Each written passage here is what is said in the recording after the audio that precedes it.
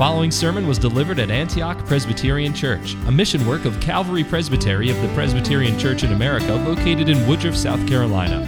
For more information about Antioch Presbyterian Church, please visit antiochpca.com or contact us at info@antiochpca.com. May the Lord bless you as you receive gracious instruction from His Word.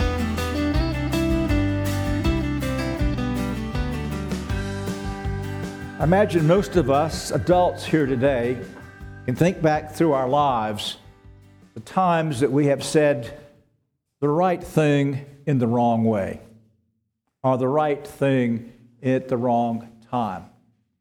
As I look back over 50 years of ministry, I'm appalled at the numbers of times that I have said the right thing at the wrong time or the right thing in the wrong way. We're also guilty of jumping to conclusions, and you parents will understand this. Two of your children are into a tussle, and you come into the room and you assume that the one who's the troublemaker is the one who should be corrected, and you begin to correct her, only to find out that she's not the troublemaker. The other child was. You jump to conclusions. We do this, and we all are guilty of it. But when we come to a higher level of speaking to our own consciences and speaking to others the truth of God's Word, we also can be guilty of doing this, and that's the warning that is before us this morning here in this opening speech by Eliphaz. In chapter 3, we saw Job's response to his grievous trials, pain, sorrow, incurable disease, loss of all things. And we noted that he spoke over the top, that he said foolish things through the first two-thirds of the third chapter. And then he begins to get a hold of himself. He begins, faith, there's a little glimmer there, and you're going to see this throughout the book of Job. And he expresses lament. It's an important question. Why, when God's done all this, He's completed His purposes, why would Job still live? And we've all asked that question as well as we looked at the situation in the lives of other people. Well, when Job finishes, now Eliphaz begins a series of dialogues that will take place between Job's three counselors and Job himself. And this is the first of the many. Now, perhaps as you've read the book of Job, and as you will hear it preached, you wonder what profit is there in these speeches, for which God rebukes them at the end of the book. Well, let me tell you four ways to look at the remarks of Eliphaz and his two friends.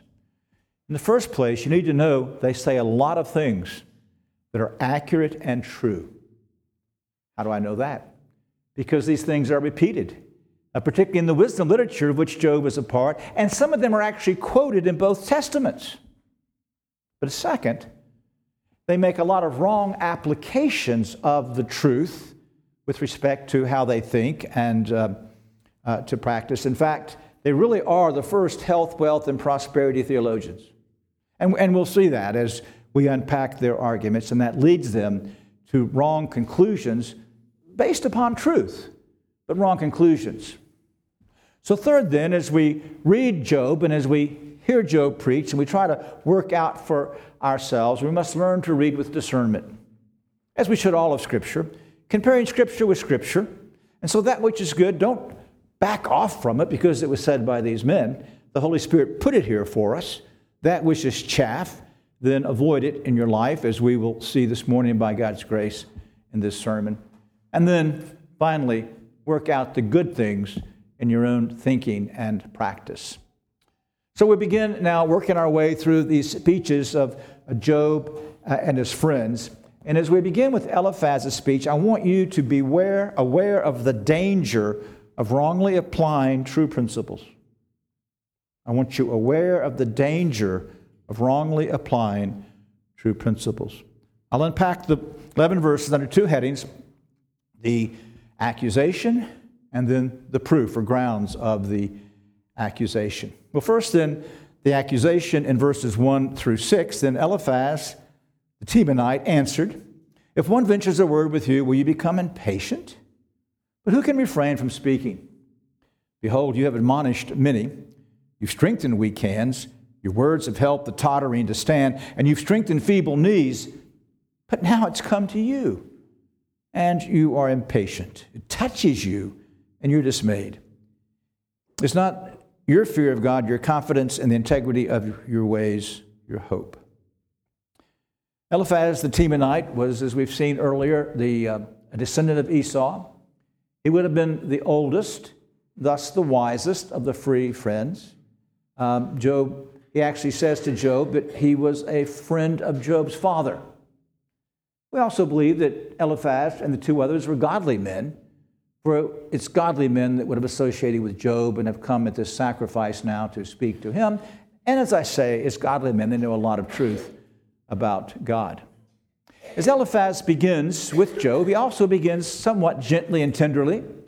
He recognizes the sorrow of Job.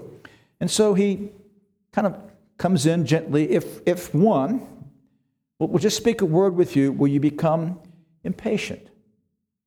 So he's pleading for patience with Job. And he's saying he's compelled to speak. Who can refrain from speaking in the midst of this awful affliction, he says, that has come upon Job? Now, he also admits, both probably by way of some compliment, but also as background for what he wants to say, that Job himself has been a very wise counselor. Behold, pay attention, you have admonished many. And we know later from the book that Job was a teacher, a judge in the midst of his people. You've strengthened weak hands, as he'll speak to us of how he helped the widow and the orphan and the poor. Your words have helped the tottering to stand, and you've strengthened feeble knees. So he owns that Job has been a wise and godly man, greatly used in his own community. But then notice the adversative. He now begins to lay the foundation for the accusation against Job. But now it's come to you, and you are impatient. It touches you, and you are dismayed. Now, we've recognized that Job did express impatience as he vented in chapter 3. But look at the insensitivity of Eliphaz, how he has spoken of Job's trial. It touches you. Now, we recognize that this was not a simply passing touching of God.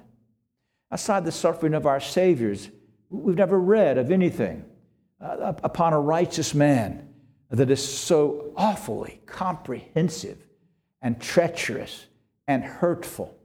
And so Eliphaz is kind of brushing away, saying, Job, you're speaking over the top. You've been impatient. I mean, this is a mild thing that you have been through.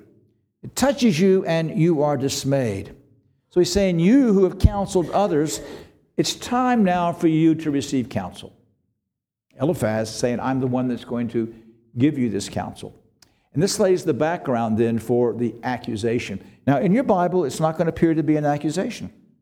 It's not your fear of God, your confidence, and the integrity of your ways, your hope. And as the modern translations translate this verse, they do so as kind of a way that Job should have hope. But this is not the word order of the original. The King James correctly translates this. Is this not your fear, your confidence, your hope, even the integrity of your ways? You see, he is, in a sense, mocking Job. He's now accusing Job of hypocrisy. Job, who's answered others and given them counsel, has expressed his own integrity in this. In fact, now, according to Eliphaz, is guilty of the worst and most heinous of sins, and that is the sin of hypocrisy. Now, hypocrisy is a terrible sin. Scripture, in many places, warns against it. It's a terrible sin in those who are leaders, those who say one thing and do something else. And as Eliphaz speaks out against hypocrisy, I would speak to you about hypocrisy. Parents, are you guilty at times of basically, if you don't say it, communicating to your children, don't do as I do, do as I say? It's the grossest form of hypocrisy. It's one of the ways that we provoke our children to wrath. Teachers in the church. Some of us here are teachers in the church. Others preparing to be teachers in the church. And others, Lord willing, will become office bearers in the church. You see the danger of living one way and teaching another way. It's a gross sin. It's an awful affront against God and against those around us. And may the Holy Spirit, if you are guilty of this hypocrisy, even now, convince you of this sin, bring you to repentance because of this sin, cause you to cast yourself on Christ for pardon, but also for grace to cease the hypocrisy. So the accusation against Job is that though he taught others, he was not listening to what he had to say. He'd lost his integrity. Implied he was being punished because he was a sinner. That is the indictment of Eliphaz and his two friends carried out now through the rest of the book. Well, in verses 7 through 11, Eliphaz now enforces this accusation with three arguments from Job's condition. That's the basis of the arguments. Not from what they know about Job, but three arguments from Job's condition. In fact, it will get so bad as we work through the book, they'll start inventing sins, ascribing them to Job. But now they just ascribe that he must be guilty because of what's happening to him. Verses 7 to 11. Remember now, whoever perished being innocent, or where were the upright destroyed? According to what I've seen, those who plow iniquity and those who sow trouble harvest it. By the breath of God they perish. By the blast of his anger they come to an end. The roaring of the lion, the voice of the fierce lion, the teeth of the young lions are broken. The lion perishes for lack of prey, and the whelps of the lioness are scattered. Now, in verse 7, the first proof that Job is a hypocrite is that he is suffering. Remember, he says to Job. In other words, Job, this is something that you know well. You are a teacher of others. Remember, whoever perished being innocent, or where were the upright destroyed? Now, that is a true biblical principle. It's put positively by the psalmist in Psalm 37:25. I've been young, now I'm old, yet I've not seen the righteous forsaken, or his descendants begging bread. It is certainly true that those who are not innocent are going to perish. They're going to suffer God's hand and judgment. They're eventually going to go to the end of all destruction. But as Eliphaz paints with this broad brush, then the Spirit wants you to understand how to interpret these kind of teachings, particularly, say, in the book of Proverbs. They are not prescriptive. They're general statements of how God generally operates, and enables us to praise God when they come true in our lives and recognize it's only come from Him. But it doesn't mean this is always how God is going to operate. We know that as we compare Scripture with Scripture. Eliphaz should have known that. He knew the history of the church up to his time. He would have known, for example, that Cain murdered Abel. And there the innocent was destroyed by the wicked. And so he's sweeping how with this broad brush, painting with this broad brush, and then wrongly applying the principle that is stated in Scripture. A true principle that the wicked shall be destroyed. Also in this, he is assuming that Job's end is destruction under the hand of God's wrath. Unless Job repents, he shall be destroyed. Now we know that Job wasn't destroyed, but in this, and this is why we read Matthew 27, you see how Job here is a type of Christ, even as his enemies accuse him of wickedness, say that he's going to be destroyed, as the Savior is mocked by the soldiers as he hangs on the cross and mocked as a guilty man. He said he was the Son of God, but God has not stepped forth to deliver him. He could say he could rebuild the temple, but he can't come down from the cross. He can't even save himself. And they mock him because they think he's going to be destroyed. He was not destroyed. He bore the brunt of God's wrath for the sins of his people. He endured it. But as we said, he cried out, "It is finished." And though he had to die for the last punishment of sin, he had to sanctify our grave for us. He came forth victorious. His enemies were wrong. And here we see Eliphaz is wrong, and Job becomes a picture of our Savior himself. Now, the second accusation is also very easy to fall into, and that is in verse 8, you reap what you sow. According to what I've seen, it says, Job, you remember what you know this. Now, let me remind you, I'm older than you. According to what I've seen, those who plow iniquity and those who sow trouble harvest it.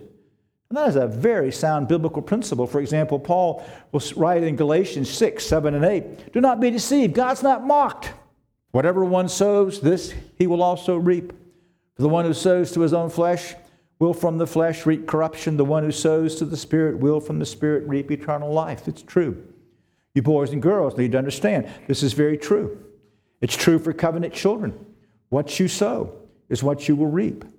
If you lie, you're going to reap problems and destruction. If you become an angry person, you're going to reap great problems. If you refuse to take hold of Christ and the covenant as he's offered to you, you shall then suffer actually the damnation of God as a covenant breaker. You sow the wind, you reap the whirlwind. It's a principle throughout Scripture. But because of that principle, does that mean that everyone who is reaping punishment has sown iniquity? See, here's Eliphaz's problem. I want to give you a lesson in logic. It's a hypothetical syllogism. If A, then B. So if your car is out of gas, it will not run, right? But you can violate that principle by affirming that consequence. So the antecedent, the if clause, then the consequence. So if your car's out of gas, it will not run. So if you simply say the car will not run, therefore it is out of gas, is that necessarily true? It might be full of gas. So here is the problem. If a man suffers, he must be wicked. Now that's true. So to wickedness you will reap punishment and affliction. But then he affirms it. Job is suffering punishment and affliction, therefore Job must be wicked. So you see how you cannot reverse the principle. There are other reasons, as we well know from Scripture, that people suffer under God's hand as chastening. We'll come back to that. But that's the problem now of Eliphaz, assuming that whoever suffers must be wicked. Now, his third grounds is actually even more ferocious. Verses 9 through 11. By the breath of God they perish, and by the blast of his anger they come to an end. Talking now about the wicked. The roaring of the lion, the voice of the fierce lion, the teeth of young lions are broken. The lion perishes for lack of prey, and the whelps of the lioness are scattered. So once again, he says something that's quite true. Those who will remain in wickedness are going to perish under the breath of God's wrath. The blast of his anger will bring them to an end. It'll be like a blasting furnace coming to destroy them. And perhaps in this life, but certainly for all eternity. It's a principle that, again, that is repeated throughout Scripture. Isaiah 11:4, but with the righteous he shall judge the poor, and with righteousness he'll judge the poor, decide with equity for the meek of the earth. He shall strike the earth with the rod of his mouth, and the breath of his lips he shall kill the wicked. In 30:33, for a burning place has been prepared. Indeed, for the king is made ready. It's a pyre, a funeral pyre, made deep and wide with fire and wood in abundance. The breath of the Lord, stream of sulfur kindles it. Or Paul in 2 Thessalonians 2:8 uses this language with respect to the man of lawlessness. Then the lawless one will be revealed, whom the Lord Jesus will kill with the breath of his mouth. I think about that awful description in Revelation 19 of our Savior. Then I saw heaven open. Behold, a white horse. The one sitting on it is called Faithful and True. The Savior is mounted on the white horse.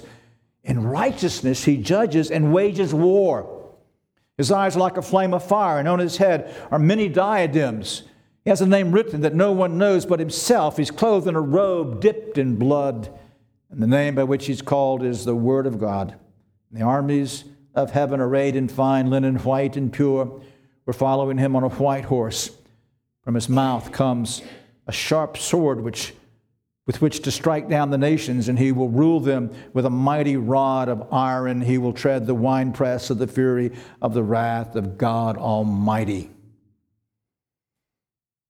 It is a fearful thing to fall into the hands of our God, who is a consuming fire. And what Eliphaz says here is absolutely true, dear friends. All who persist in sin shall not only suffer in this life, but shall enter into this eternal destruction that is pictured here in these passages of Scripture. And that destruction comes from the power of God. Notice then the allusion to the lions. In Hebrew, there are 5 words for lion. All of them are used here. The first 2 speak of the power of the lion, the roaring and the voice. But notice the teeth of the young lions are broken. The lion perishes for lack of prey, and the whelps, the cubs of the lioness, are scattered. He says that think of the most powerful animal. That powerful animal is under God's judgment. This burning wrath of God is more powerful than all of created power. It is going to destroy. And that's absolutely true. It's a truth that I would want all of you this morning to think about. But particularly if in your conscience you do not know that you're trusting in the Lord Jesus Christ. Everything that Eliphaz says here is true about you.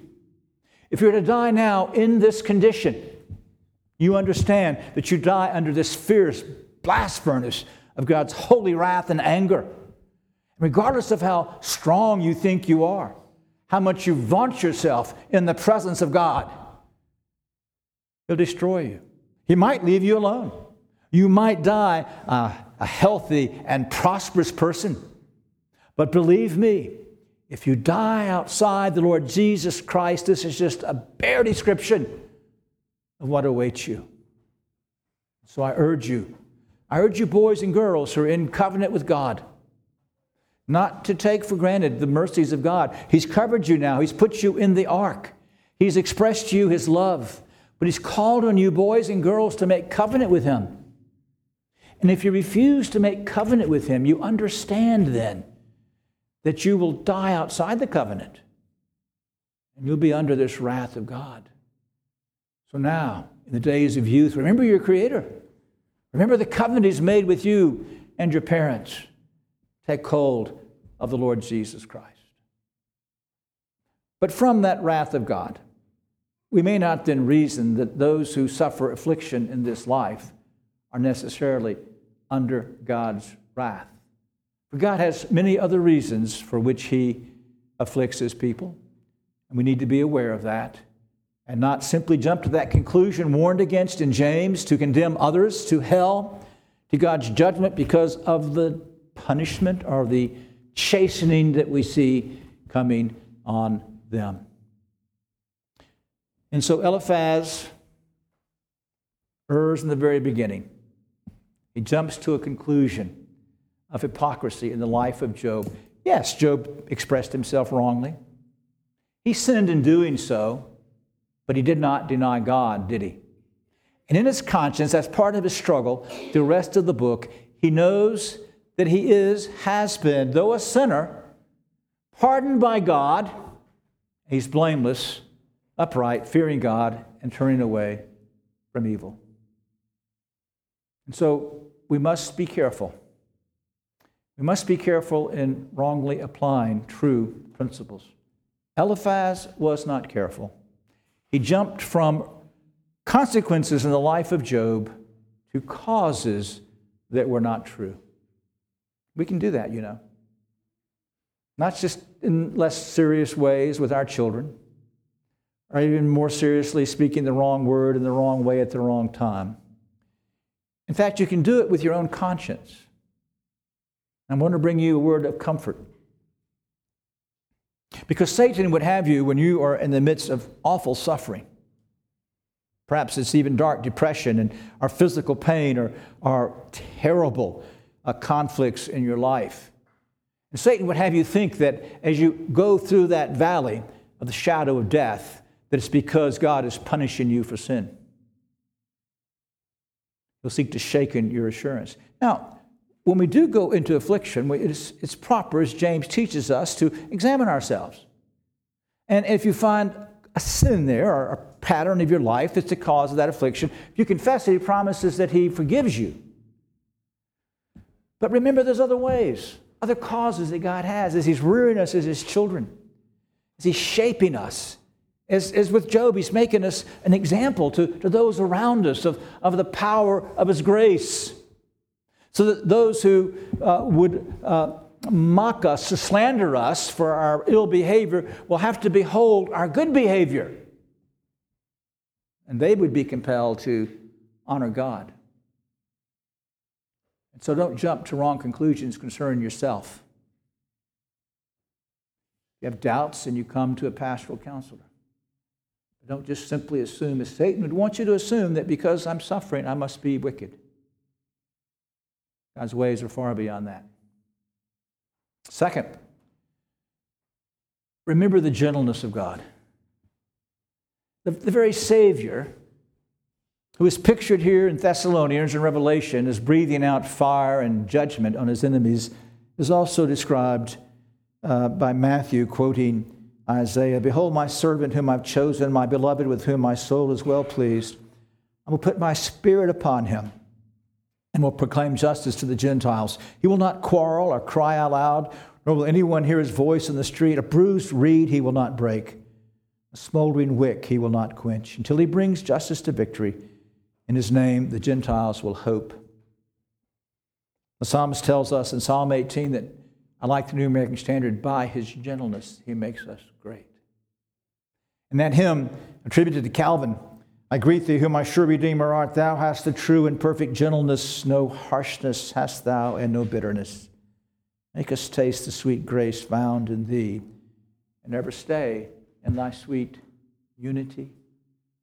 Your Savior's gentle. Remember that when you are in your trials and afflictions. He's not come down upon you with an awful hand. And he's not punishing you. No, he's dealing with you in chastening, not in judgment. When I say he's not punishing you, he's not punishing you in judgment. He's dealing with you, chastening, as the writer of the Hebrews teaches us, as a father chastens his children, and it's gentle. That hand is always restrained, isn't it?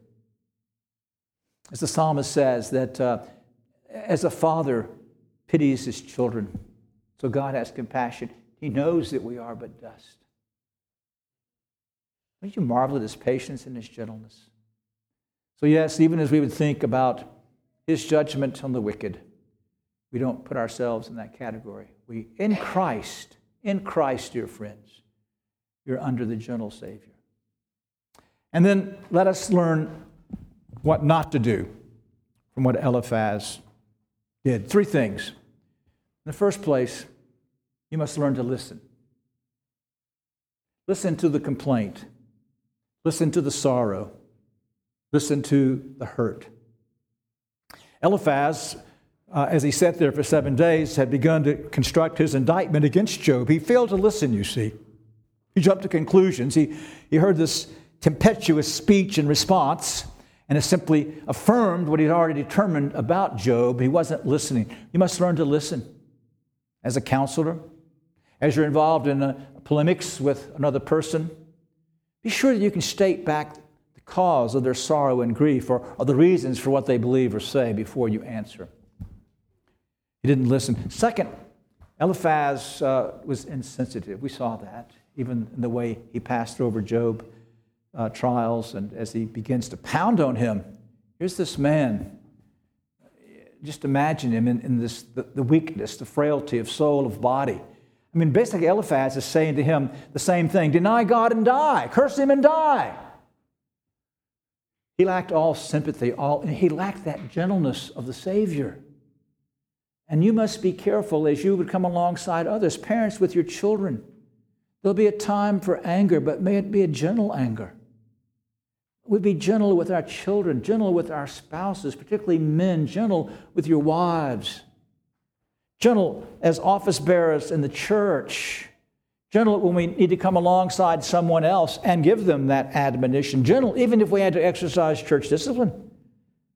Let us learn that gentleness of God.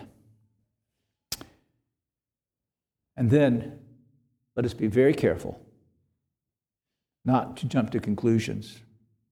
We must know the right principles. We must believe everything that Eliphaz said. But let us not be then those who will quickly apply that to someone else. No, take heed to yourself first. Let us pray.